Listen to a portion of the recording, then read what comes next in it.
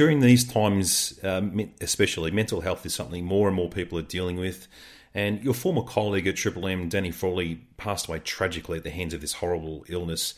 If you're able to, can you take us through the impact it's had on you and the team at Triple M?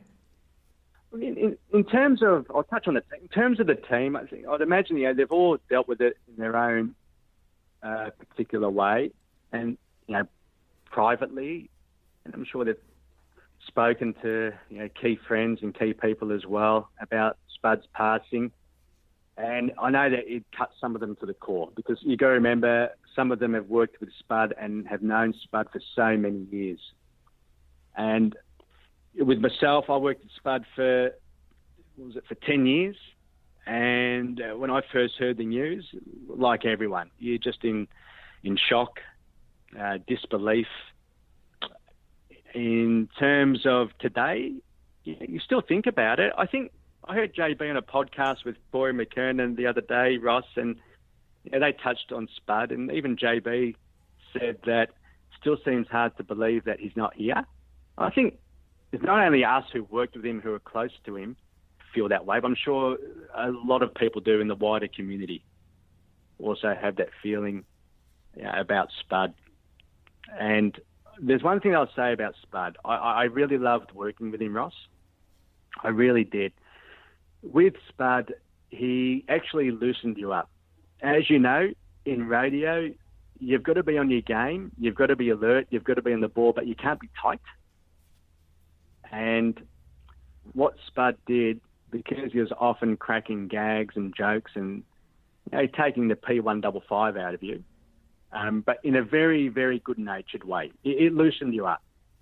And that's what I loved about Spud. And not only that, a lot of people have said, especially upon his passing, that he was always there to help people out. And I remember probably 12, 13 years ago, I was actually looking for a career change. I'm talking about my full-time job from Monday to Friday.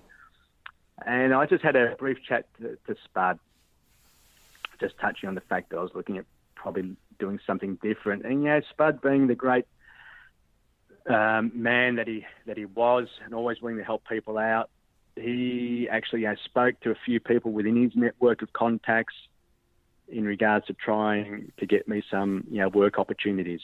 Now, I never followed it through, but I was just so grateful that Spud was looking out for me, and I probably would have been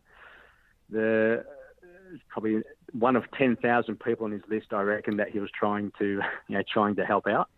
And he also, with Spud, he valued your opinion in regards to AFL footy. He would ask you questions, and you think, oh, hang on, Spud, you've got to remember, best game of footy I ever played was 14 disposals representing Glen Waverley High School against Highvale High. I had 1 centre clearance, by the way, which resulted in a goal assist. I can't kick more than 35 metres. But Spud, he valued your opinion. He'd ring you randomly during the week and say, Ash, all right, the game that we're doing this particular Saturday, what do you reckon? What do you think we need to look out for in terms of stats? But then other times you get random phone calls. This is probably the majority of the time. He'd say, Ash, mate, you're getting ahead of yourself. Mate, you've had a mare. He's just hanging on you. He's mucking around. He was great to work with, and we all miss him. We really do. And, I guess, as we know, mental health, it's such a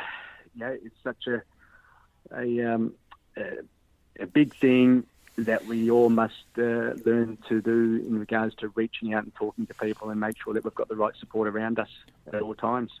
So we miss Spud dearly, that's for sure.